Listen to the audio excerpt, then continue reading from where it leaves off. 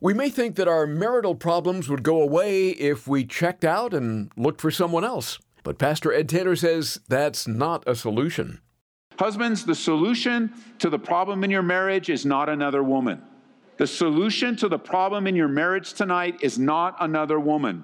The Bible says you don't need another woman. You just need to learn how to love and to live with the one that He gave you.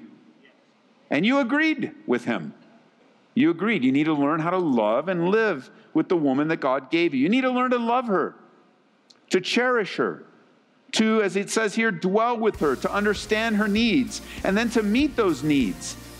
Your lifelong joy is the wife that God gave you. This is amazing grace. This is unfailing love. That you would take my place. Then you would bear my cross. You laid down your life. That I would be set free. Oh, Jesus, I sing for all that you've done for me. So guys, how's your marriage going these days? Whether your marriage is on the rocks or things are going fairly well, I think it's safe to say there's always room for improvement. Today on Abounding Grace, we get into the husband's role in marriage as God sees it. As you may recall, last time we looked at the wife's role. Today, we notice that a husband should cherish his wife and honor and love her. Here's Pastor Ed Taylor to take it from there in 1 Peter 3:7. Open your Bibles, 1 Peter chapter 3. We're only going to look at one verse tonight, verse 7, in a Bible study that I've entitled An Exhortation for Husbands. An exhortation for husbands. In our last study together, we had an encouragement for wives, and tonight we have an exhortation for husbands. Notice verse 7. Likewise, and this is under the banner of mutual submission, likewise, you husbands dwell with them with understanding, giving honor to the wife as to the weaker vessel, and as being heirs together of the grace of life, that your prayers may not be hindered. In 1 Peter, in the letter known as 1 Peter, Pastor Peter is writing to a group of believers under intense pain, problems, persecutions. They are losing everything for their faith in Jesus. They're being blamed for the fires in Rome. They are being murdered. Their families are being destroyed. And Pastor Peter has a burden to give them instruction on how to live in such difficult times. By the time we come to chapter 3, really the end of chapter 2, this topic of submission comes up, because when difficult times come, one of the first things to go is submission. This idea of I don't want to submit to things. I'm tired, and I'm certain that many of you at this stage in life can say that I'm tired of submitting to things I don't like, and I don't think are fair, and I don't think are real. I'm tired of it. I don't want to submit. I'm tired. I want to take things into my own hands. That happens in relationship to your employer. You just don't want to, you don't like your boss. You don't like your job. And I just don't want to submit anymore. And you almost get to the place where you self-destruct because of your attitude of lack of submission. You don't want to do it when it comes to the government and the various things that the government chooses to do. You say, I don't want to do it anymore. And you shake your fist and you go, I'm not going to do it. And then you pay the price for that when you choose not to submit, because it's so hard, it's so difficult. Not only that, but your marriage starts to suffer when tough times come. And in our time last time, we focused on the responsibility of wives to submit, but we also learned that it wasn't an isolated command. This is under the heartbeat of submission in general. That the way that culture works is by mutual submission, and the way that we reflect the love of Jesus Christ, part of it comes through our submission. And Peter just wants to encourage marriages. And if you have a marriage, if you want to scale 1 to 10, if you have a marriage above 5, then these passages are encouraging to you. You're like, of course, I love my wife. I love my husband. We may have our various marriage issues, of course, but man, submission, no problem. I want a good marriage. And so let's do it. I'm enjoying my marriage. As a husband, it's like, I love my wife. We have our things, but hey, I want to love her and dwell with her and enjoy her, of course. But if your marriage is under 5, these verses offend you. And that's part of your problem. Part of your problem is you're offended at the Word of God giving you the direction of what will change your home. That's all this is.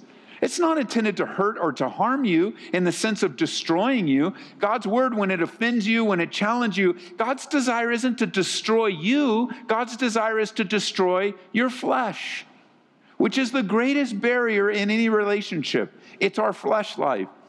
It's our selfishness. It is in our unwillingness to bend. Let me show you, before we jump into the text, can you just go to James with me really quick?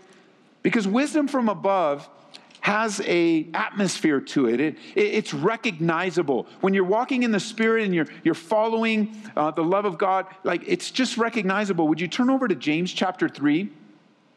Because the flesh is recognizable too. The resistance, the unwillingness, not the inability, because the Holy Spirit can make us able to do anything, but the unwillingness to yield ourselves to the Lord and then to our spouse or to our friends or whoever that might be. Check this out in verse 13 of James 3.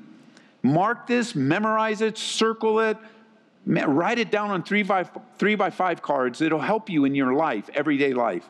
James asks, who is wise and understanding among you? Let him show by his good conduct that his works are done. Notice one of the first marks of wisdom is meekness. The meekness of wisdom. Wisdom takes a person down in humility, not as a doormat. We explained that very carefully, ladies, as wives last time. Not as a doormat. Meekness is not a doormat. Meekness is strength that is yielded for the sake of others. This is not the Spirit of God. If you have bitter envy and self-seeking in your hearts, don't boast and lie against the truth. This wisdom does not descend from above, but it's earthly, sensual, and sometimes even demonic. You can walk in demonic wisdom, or it really isn't wisdom at all. You can walk in the atmosphere of the devil, how he wants to kill, steal, and destroy. So he says, where envy, verse 16, and self-seeking exists, confusion and every evil thing will be there. But the wisdom that's from above, you say, okay, what's the Spirit look like? We already know the fruit of the Spirit, but here's another aspect. What does the Spirit look like? Pure. Wisdom that comes from above will be pure. It will be peaceable. It will be gentle. And this one's a big one for marriages. Willing to yield, full of mercy and good fruits, without partiality and without hypocrisy. Now the fruit of righteousness is sown in peace by those who make peace. I mean, this is such a beautiful passage just applied to marriage, let alone to relationships. Pastor Peter has your marriage at heart, and if this offends you, then repent. This is God's word. And remember, I acknowledged to you last week, I'm not an expert at marriage. I have my own issues in my marriage. I have my own issues as a husband. I'm not a professional counselor. I'm a pastor who prayed before I put this message together, and I prayed before I delivered it. Why? Because I love you, and I want your marriages to succeed. If in the rest of my ministry, I never meet with another marriage ready to divorce, I never meet with another marriage that's fighting, that would be not because I don't want to, but because everyone is walking in the Spirit, I'd be great with that. Because there's a lot of other things I could be a part of in reaching the lost. But this is what God called us to. We know that's not realistic. But hear my heart on it. God wants your marriage restored and saved. And He wants you to thrive. He wants you to enjoy. God created marriage. He's the one that knew what we needed. Now, again, you that are single, I don't want you to feel like you're less than important here because you're not in the marriage. You're not in a marriage yet, or you were previously.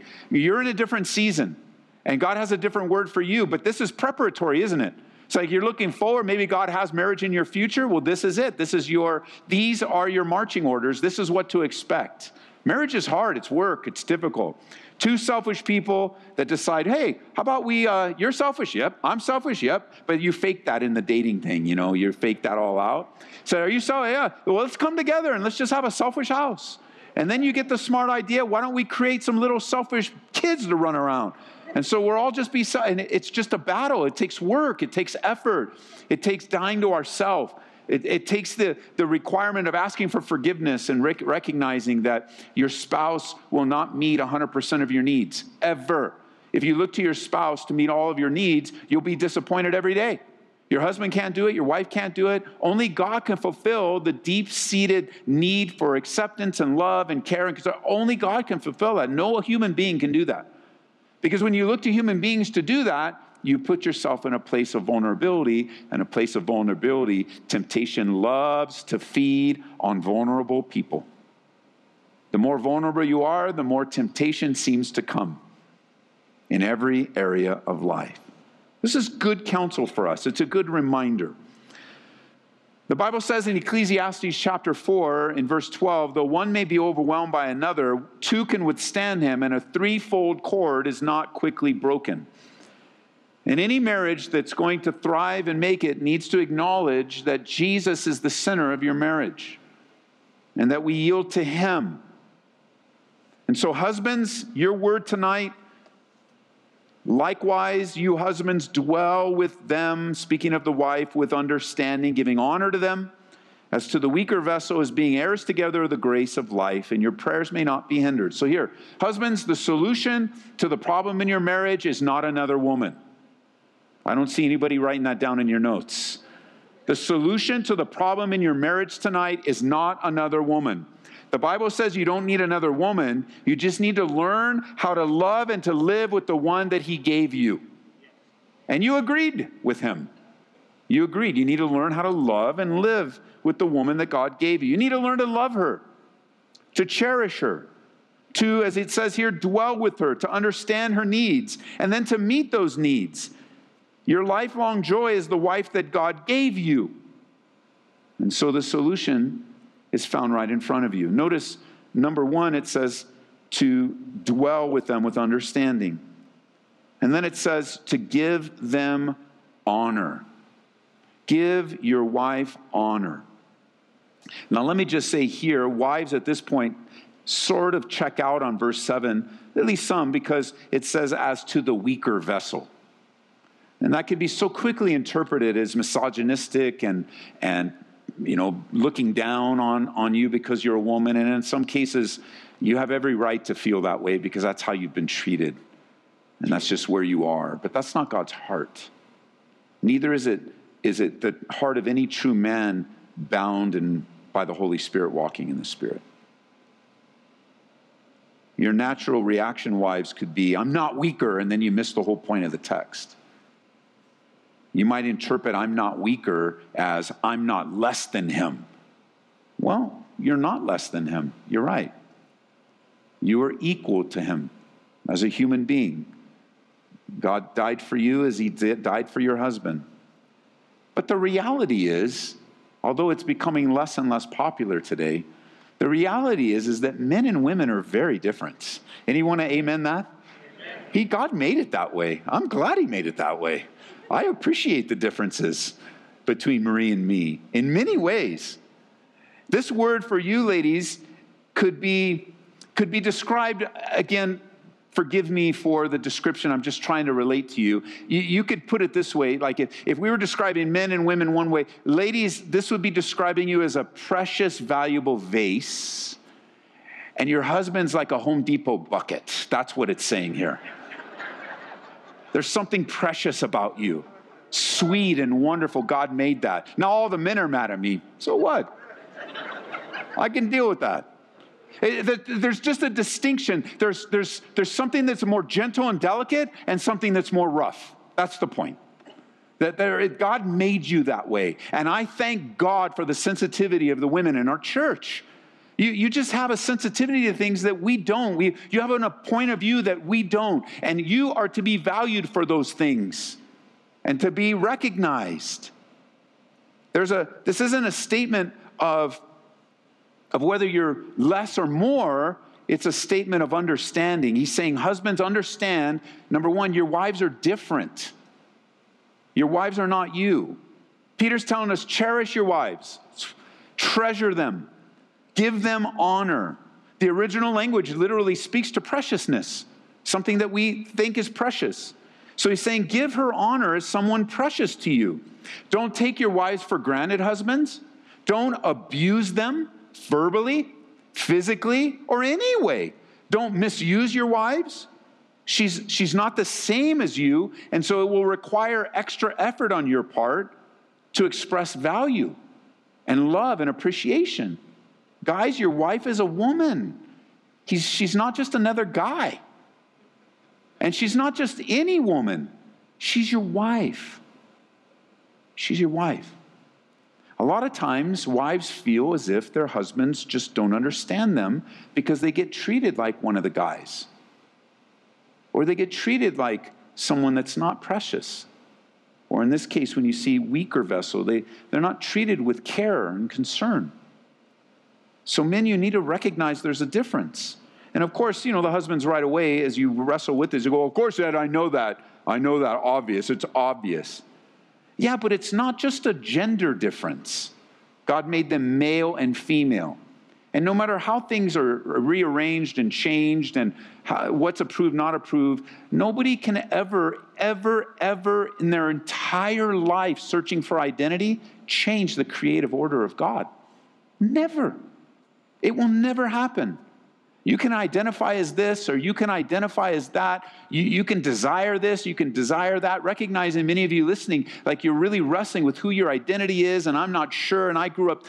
Nothing that you do medically, nothing you do by surgery, nothing will change who God made you. And God made you the way you are on purpose. Male and female. There's not a third category, biblically. It's not just a gender difference, but a real difference, a difference of needs, a difference of wants and desires, a difference of looking at things. Women tend to look at things differently. It means we have to be less and less of the man that will just seek to fix it. And I got a problem in my marriage, I'll fix it, which is always interpreted fix her, which is always interpreted she's always wrong. In your life, men, you need to recognize the only one that you need to fix is you. And God can help you along the way. And you got to get away from that fix-it mentality. Maybe there's an opportunity, you're going through something at home, you maybe recognize something on your wife's face, husbands, and you're like, well, just tell me what it is, and I'll fix it. Tell me what it is, and I'll give you the solution.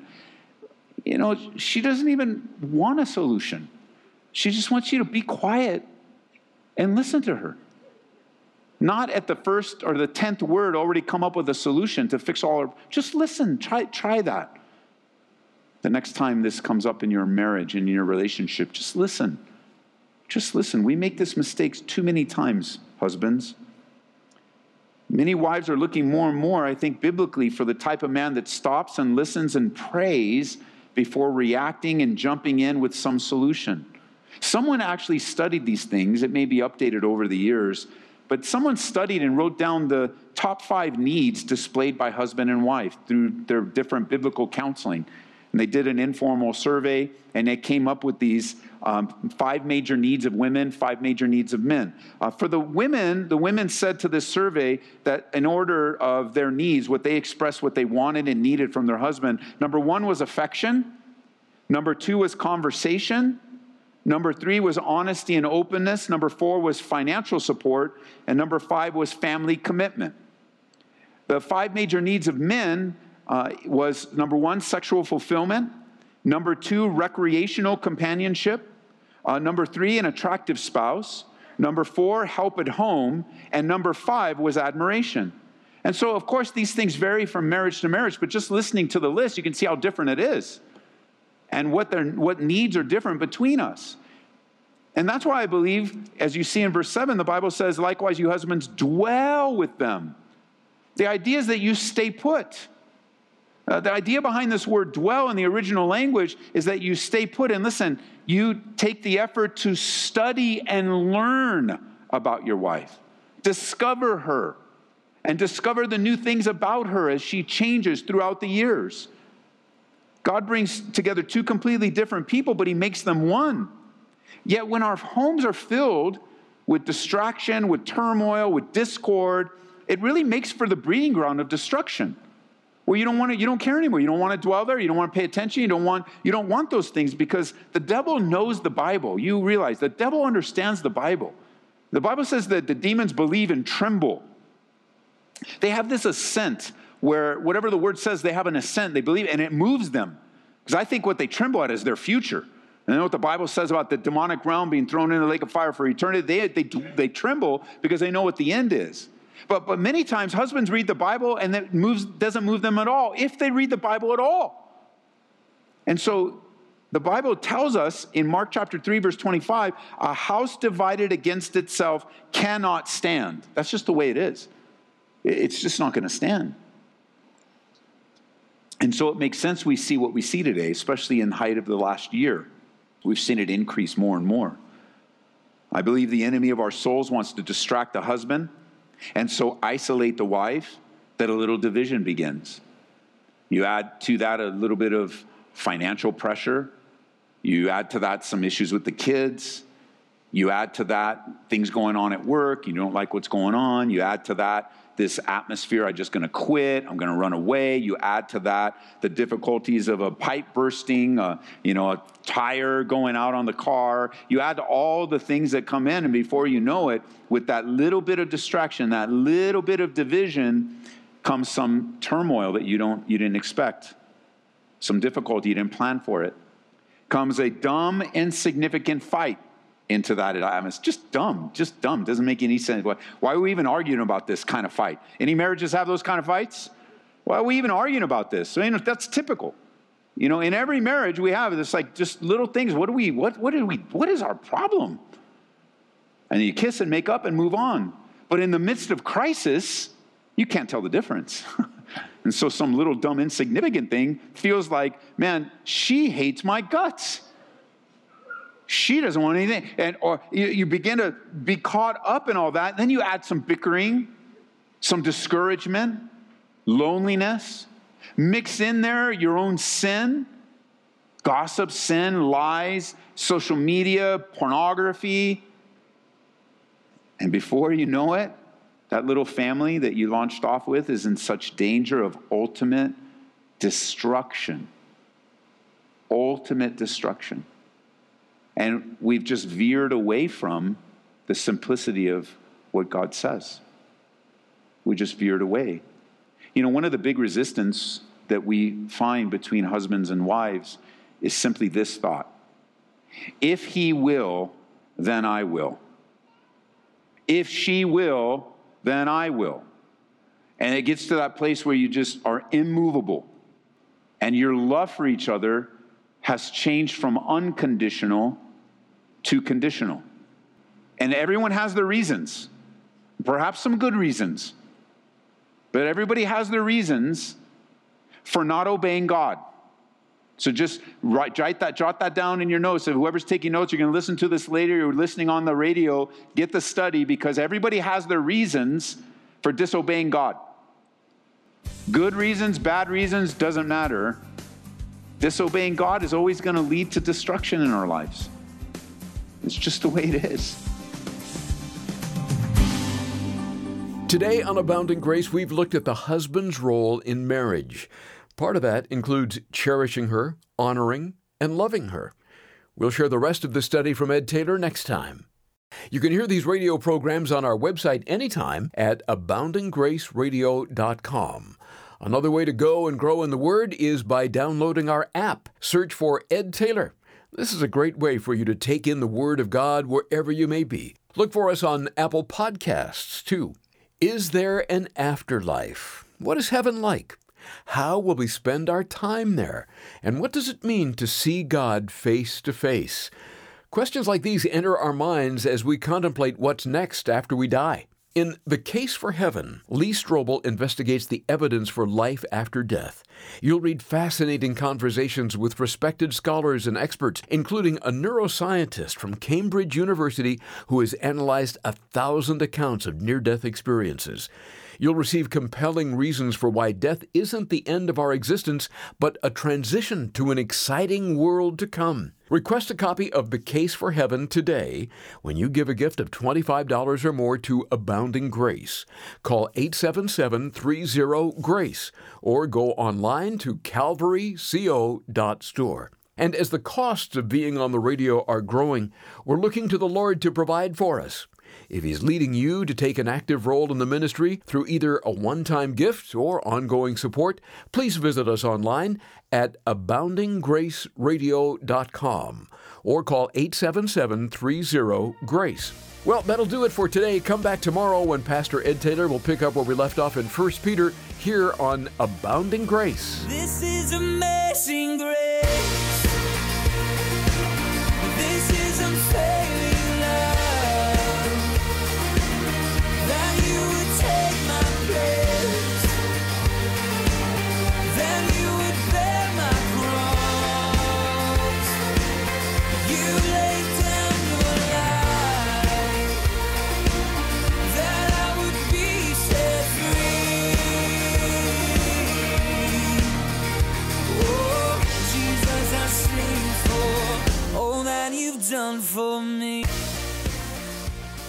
Abounding Grace is brought to you by Calvary Church, Colorado, here in Aurora.